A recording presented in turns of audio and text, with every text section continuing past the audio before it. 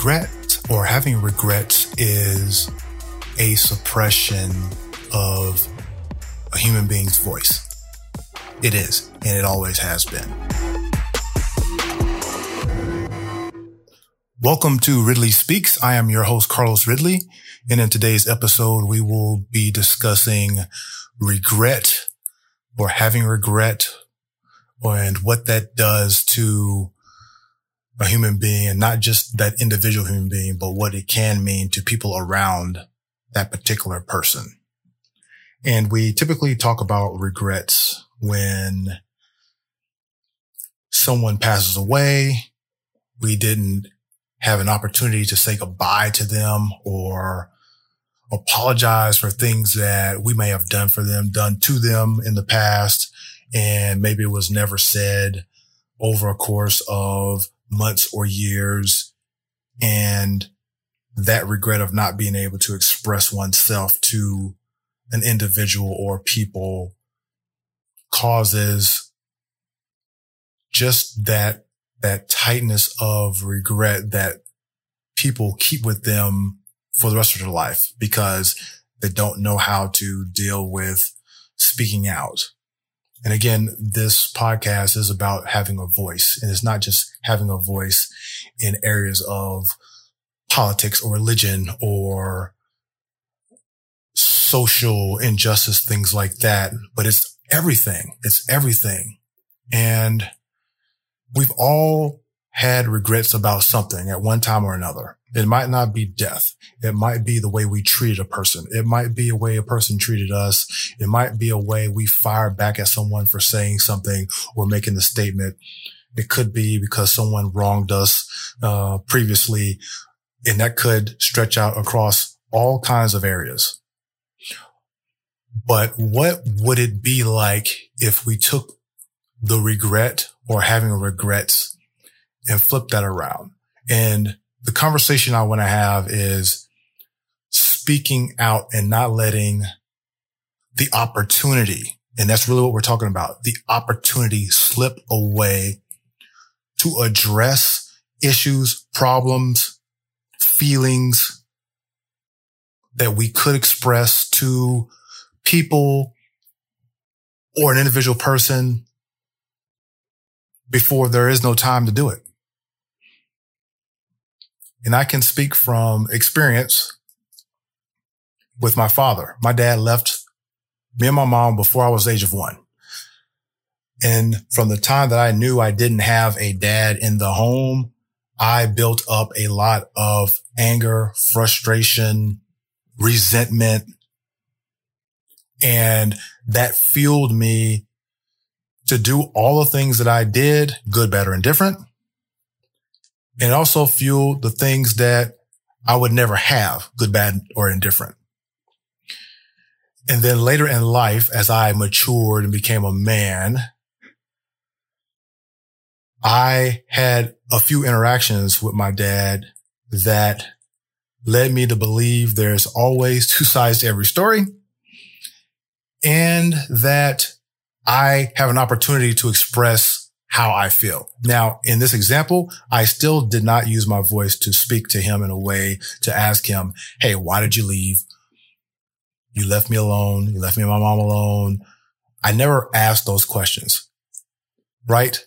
For myself, but also there's another side to that. There's always that other person who might be looking for an avenue to express themselves back, and they don't know how. And you could be that spark.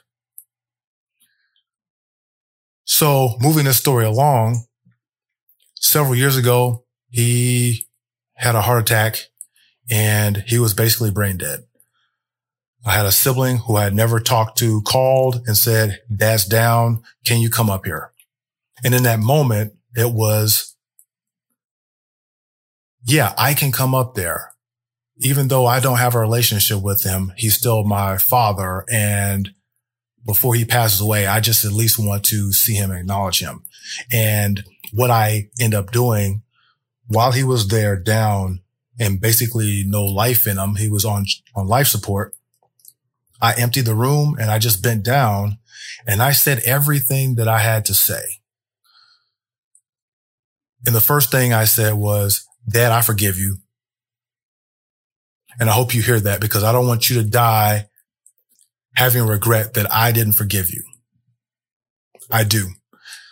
The second thing I said to him was, I am sorry that I didn't come to you sooner so we could have this talk that we're having now, where you could actually respond to me. And those things freed up a lot for me. And I'm hoping in his state, even though he wasn't responsive, that freed up stress, years and decades of stress for him before he passed away 2 weeks later. Now, I still had regrets because as a man, I did not reach out and try to communicate and try to tell him that story while he was still alive so we could have dialogue. That is regret that I always had. And to some extent, I still do. But even after he passed away, I wrote him a letter. And in that letter was, thank you for getting me here. Because without him, I wouldn't be here. Thank you for getting me here. Number one. And I said, to paraphrase the letter, you got me here and Mom took care of the rest. And I thank you for it. And in that, again, kind of released a lot of stress that was on my back to say, I put this to rest. I've said everything that I possibly can. Even if he's gone, I've said everything that I can to not hold a grudge, to not have any regrets, and to push my life forward so that any of that baggage that I was carrying doesn't reverberate to everybody else around me. And that's one key thing that we don't look at or consider, is that if you've ever stood at a lake in the still water and picked a pebble up and threw it in the water, what do you get? You get a ripple effect, right? You are the pebble. And then what you say or do is the ripple or the reverberation of people around you. And so using your voice to go to that person who may have wronged you, as hard as it may be, go to those people that you may have offended in a certain way. Go to that teacher that you made jokes about or started rumors about. Go to that friend who used to be as tight as you can be and you haven't spoken to for 5 years because of whatever it is. There's consequences on both sides. And when we speak out, one, we at least give the opportunity to people who may have wronged us, hurt us. We give them the opportunity to maybe explain themselves of why they did what they did to us, whether it's physical or mental. And it allows you or me the opportunity to voice ourselves and get that off our backs and get that off our chests and be strong and be confident and be courageous and extend our life like that so that people also see that we are those things: strong, courageous, powerful. Our voices have power and it is meaningful.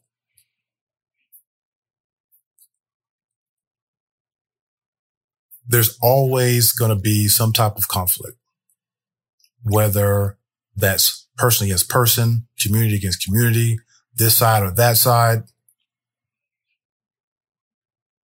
And we hold regrets as if it's some type of treasure chest, as if it's some type of holy grail, and it's not. It is a strong negative power that suppresses our voices. And we're better than that. We're stronger than that. We should be more mature than that. And I am not here to cast any aspersions on anyone that has seen mental, physical abuse in a relationship, in a marriage, in As a child growing up, we can name everything under the sun that people can or have done to us. Bad things, terrible things.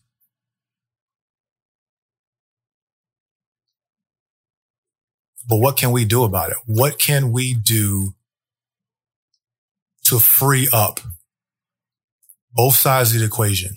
What have you done to free up yourself from regret?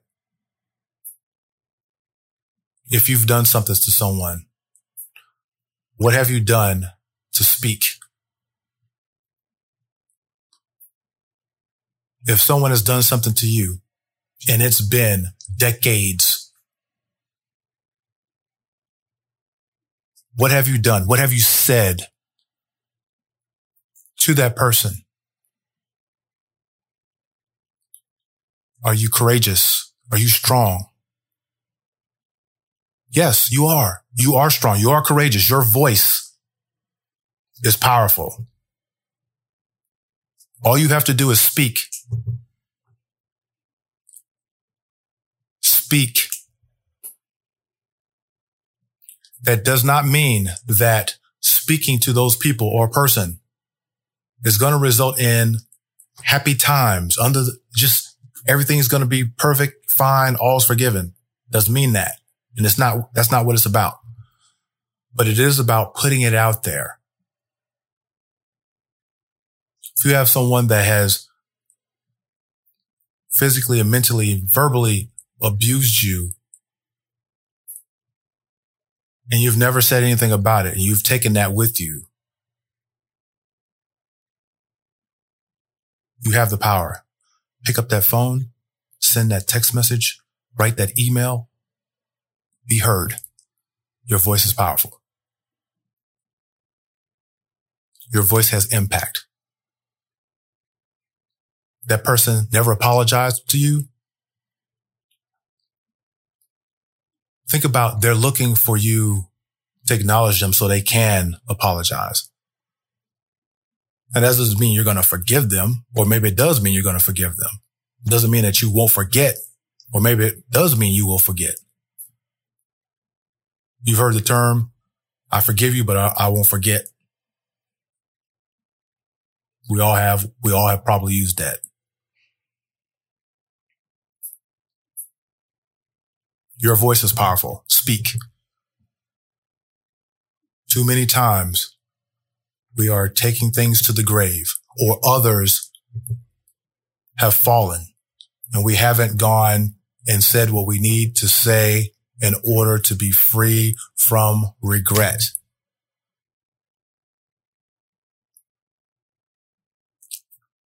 There's 1,000 things that I've done that I regret.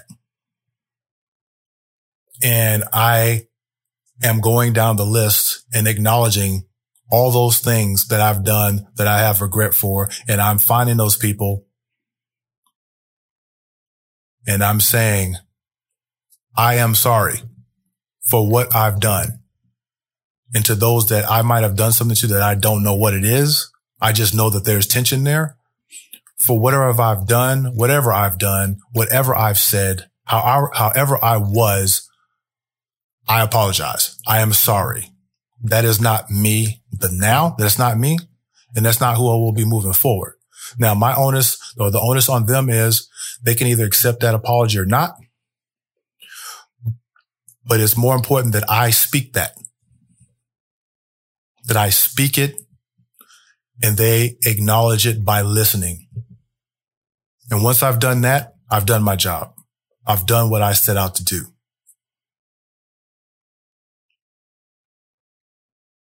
And I just continue to go down the line.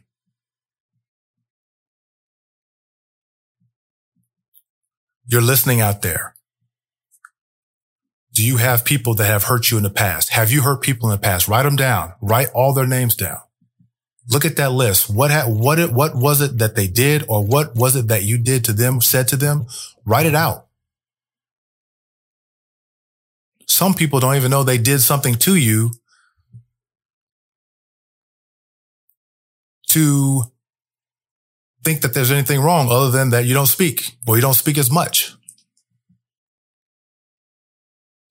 And then what happens if something happens to them? And then there's where the regret is. I wish I would have said something. I wish I would have acknowledged whatever it was.